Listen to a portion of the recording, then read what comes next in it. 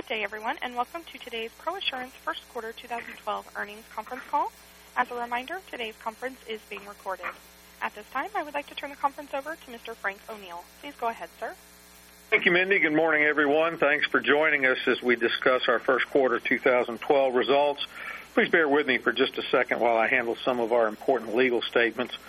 On Monday, May 7th, 2012, we issued a news release and filed an 8-K reporting our results for the quarter ended March 31, 2012, along with our SEC filings, including the 10-Q, which we also filed on Monday the 7th.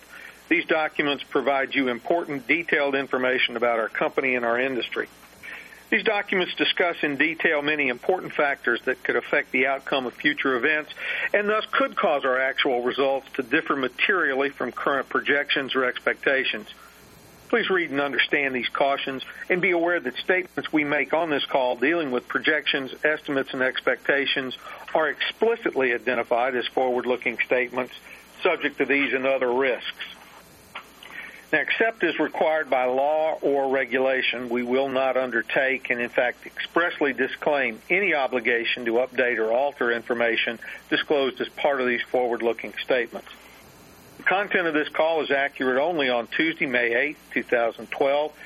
We do not authorize or review any transcripts you may obtain, so please know that transcripts may contain factual or transcription errors that could materially alter the intent or meaning of our statements. One final reminder, we're going to reference non-GAAP items in our call today. Please refer to our recent filing on Form 10-Q and our recent news release for a reconciliation of these non-GAAP numbers to their GAAP counterparts. Participating in today's call are our Chairman and CEO, Stan Starnes, Chief Financial Officer, Ned Rand, and Howard Friedman, our Chief Underwriting Officer and Actuary. Vic Adamo is away representing ProAssurance at an industry conference. So we're going to start with Stan for a few opening remarks. Thanks, Frank. The first quarter of 2012 was another solid quarter for ProAssurance.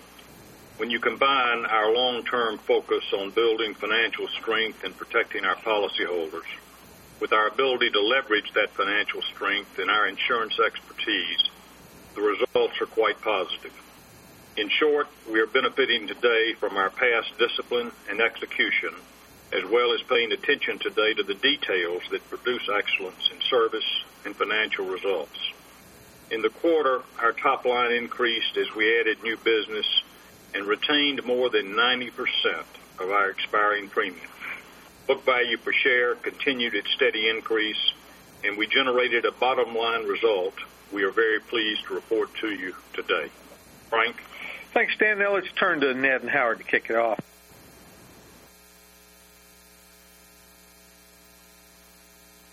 Quarter over quarter to $170 million, an increase of $10 million. I think it's worth noting that approximately $1.2 million of that increase was in hospitals, lawyers professional, and in our excess and surplus lines, three areas in which we continue to leverage our expertise in responding to the unique insurance challenges of those markets. The remainder of the increase was due to reporting endorsement coverage. Howard, can you give us greater detail on these policies? Sure, Ned. We continue to see consolidation in the healthcare market, ranging from hospitals merging or acquiring physician groups to medical practices combining into large, independent, multi-specialty clinics. While this consolidation sometimes results in the loss of policyholders, it also presents new opportunities for us. Of the $8 million in tail coverage, $6.2 million was a reporting endorsement written for a hospital that was terminating its self-insurance arrangements as it merged into another hospital. Situations such as this are not all that common, but will likely arise more frequently as healthcare organizations come together or seek to wind down their captives of self-insurance trust funds to free trapped capital. It's going to be sporadic, and while there will be lots of competition for that business, we believe our claims handling expertise and our ability to understand large, complex risks makes it a natural market for us. Thanks, Howard. One other quick note. Premiums from these reporting endorsements were fully earned during the quarter. Be mindful of the sporadic nature of these policies as you refine your model for future quarters. Moving on to another key item, we recognized $48 million in net favorable loss reserve development in the quarter, an increase of $8 million over the same period last year. Howard, can you provide some color on the favorable development? Sure. We continue to see loss severity at levels below those which were expected when we established our reserves, and this led to the favorable development, which was primarily from accident years 2004 through 2009.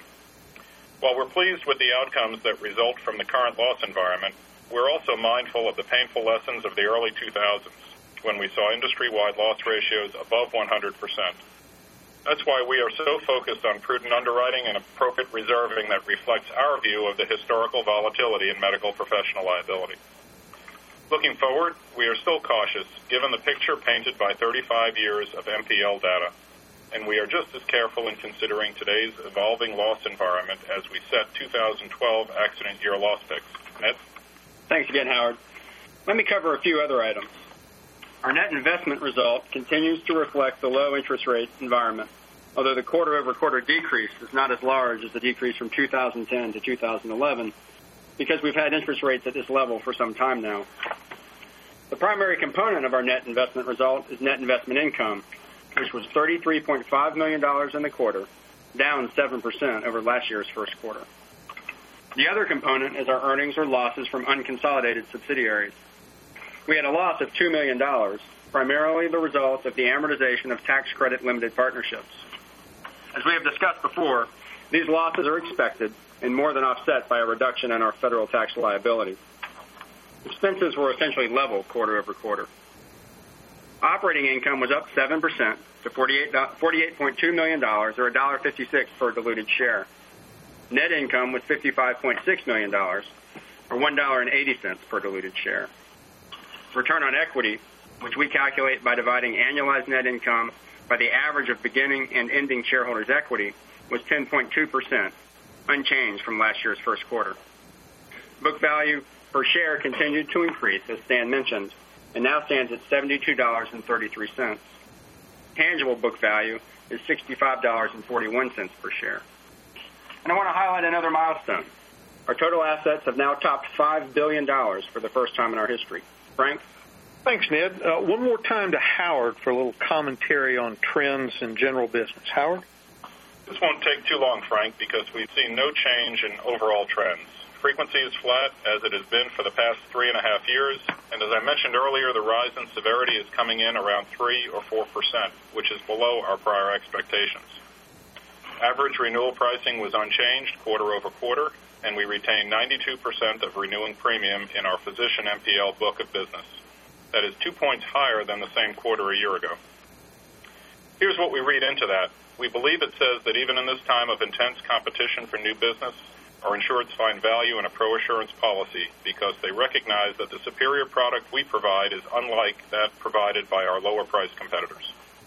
Thanks, Howard.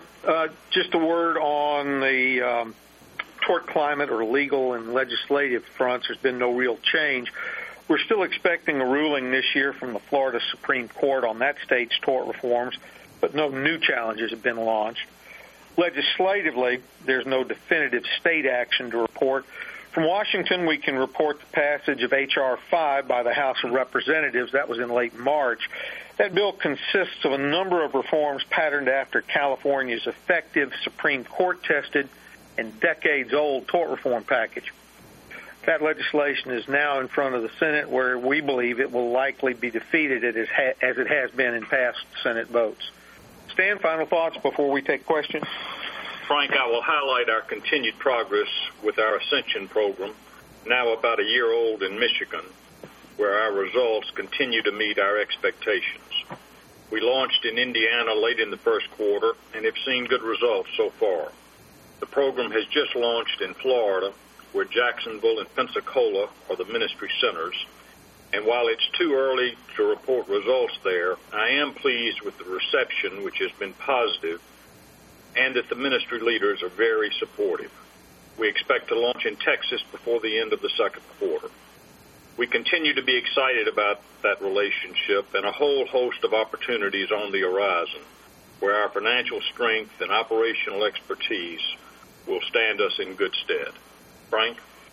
Thank you, Stan. Mindy, that concludes our prepared remarks. We're ready for questions. Thank you. If you would like to ask a question, please press star 1. If you are using a speakerphone, please make sure your mute function is turned off to allow your signal to reach our equipment. Once again, please press star 1. And we'll take our first question from Mark Hughes from SunTrust. Yeah, thank you very much. Your comment on severity, could you say that again? Was it a little lower than you had seen previously, or increasing at about the same pace? Mark, it's increasing at about the same pace. We've been saying 3 to 4% now for several quarters at least, so we really don't see much different right now. Okay.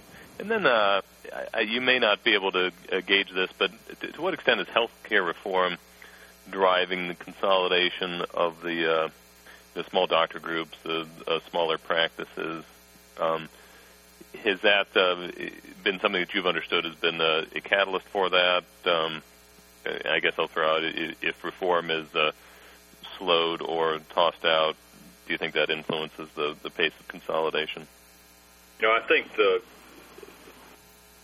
there are a number of factors, the confluence of which are driving physicians at increasing numbers into hospitals or hospital-affiliated groups.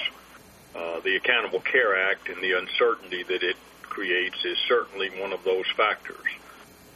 The demographics of medicine is changing. The bureaucratization of medicine is proceeding apace with lots of bureaucratic regulatory efforts that are coming at both the state and the federal level. All of these things serve to push a certain number of physicians and physician groups into larger and larger groups. Now, the solo practitioners and the small groups are not going to disappear. They'll always be a very, very important part of ProAssurance and our commitment to physicians. But the fact remains that an increasing number of physicians are moving into hospitals and hospital groups, and the Accountable Care Act is part of the reason for that. Now, should the Supreme Court overturn the Accountable Care Act, I don't think you can turn back the clock. Health care in this country is on an unsustainable course in terms of the increase in the amount of our gross domestic product we're spending on health care. And there are changes that are going to continue regardless of whether the Accountable Care Act is upheld or whether it is not upheld. We simply cannot afford all the health care we are capable of delivering. Great. Thank you. We'll go next to Ray Iredella from Macquarie. Thanks and good morning. Couple quick ones, I think, maybe for Howard or Ned. Can you talk about, the accident year loss ratio in the first quarter and maybe any uptick you might have seen from, the tail policies or even, the legal liability side? Hi, Ray. Yes, the uptick in the quarter is primarily due to the tail coverage. We establish initial reserves for tail coverage at a higher expected loss level simply because it's permanent coverage and it has a higher degree of risk variation to it because we're dealing with the unreported claims, not the typical claims made coverage where we know about the claims reported, just dealing with the amounts. So that is the reason for the increase in the loss ratio. Okay, and then on the core, I guess, medical professional liability book that you're writing, is the accident loss ratio somewhere around 85? I believe that's what the Q, I think, pointed out. Well, the core book, that would be about, I think, where we are. We're just checking it around to make sure we're all talking about the same thing, but that is about the rate that we've been running, 84, 85. Okay. And then any noise in the quarters in terms of development from the lawyer's professional liability book? No, okay. No changes there. Just going back to that 86.1 in the Q, that does include the tail coverage in it. So it would have what I was saying before is that the 86.1 is higher than what we have had in several prior quarters, mainly because of the effect of that tail. Okay, that's helpful. And then lastly, maybe touching on capital management, certainly, I wouldn't expect you guys to buy back shares at the current valuation, but maybe you can talk about the dividend and maybe talk about when does the board discuss, potential dividend increases, and I'll re-queue. Sure. Hey, Ray, it's Ned. The board looks at capital on a quarterly basis. We look at it a lot more frequently than that from a management perspective. And every quarter we have a discussion with the board regarding capital, and that includes the dividend, and that's something that we will continue to do. I don't know that I can be more specific than that, other than it's just an ongoing dialogue. Okay. Any specific metrics you guys, look at, payout ratio, or is it sort of just kind of how you think about the stability of the business? There are a lot of different factors that go on. We look at the dividend yield. We look at the payout ratio. We look at our projections of earnings, our projections of cash flows. So a lot of different things go into it. Okay. Thanks. I'll requeue. And at this time, there are no other questions, but if you would like to ask a question, please press star 1.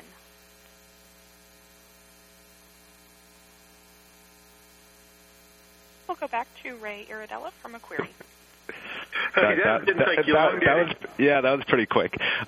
Maybe just touching on the M&A environment. I know, Howard, you were, I think you took part in a panel last week, and I think one of the commentaries was, some of the smaller competitors may be at a disadvantage in the medical professional liability market. Maybe can you give us an update on what the M&A environment looks like right now? I'll go back to my comments from that, and maybe somebody else has comments as well. The point I was trying to make in that AM Best call was that as the competition remains pretty intense in our marketplace, a number of the smaller companies, due to the effect of rate decreases in the loss environment as well as competition itself, have continued to decline in premium. And one of the side effects of that, of course, is a higher and higher expense ratio and more difficulty in just providing the basic services that any one of our companies would try to provide. So my point there was that as the market remains competitive, there will be more pressure on some of the smaller competitors. They might be experiencing good results on the loss side, but just continue to shrink in terms of premium volume and may well be looking for consolidation opportunities.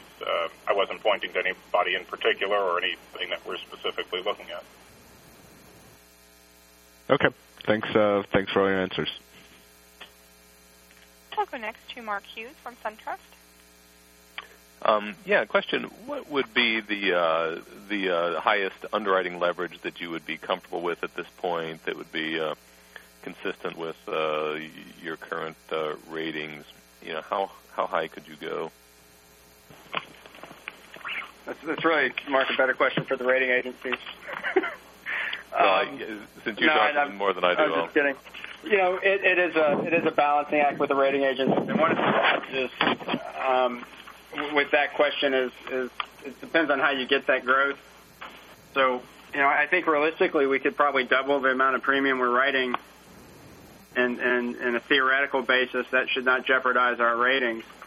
However, if we were to actually double our writings, the rating agencies would probably react adversely to that, not because of the capital component, but because of the growth and the quickness of that growth. So there are a lot of factors that go in, but from a pure leverage standpoint, I think you could probably come close to doubling what we write. Right. Now, you were substantially higher than that, though, in times past. In times past, we've written in excess of 1-to-1 on a premium to surplus basis. I do not think that the rating agencies would allow us to maintain our ratings these days with those sorts of leverage. Right. Okay. Thank you. And at this time, there are no other questions.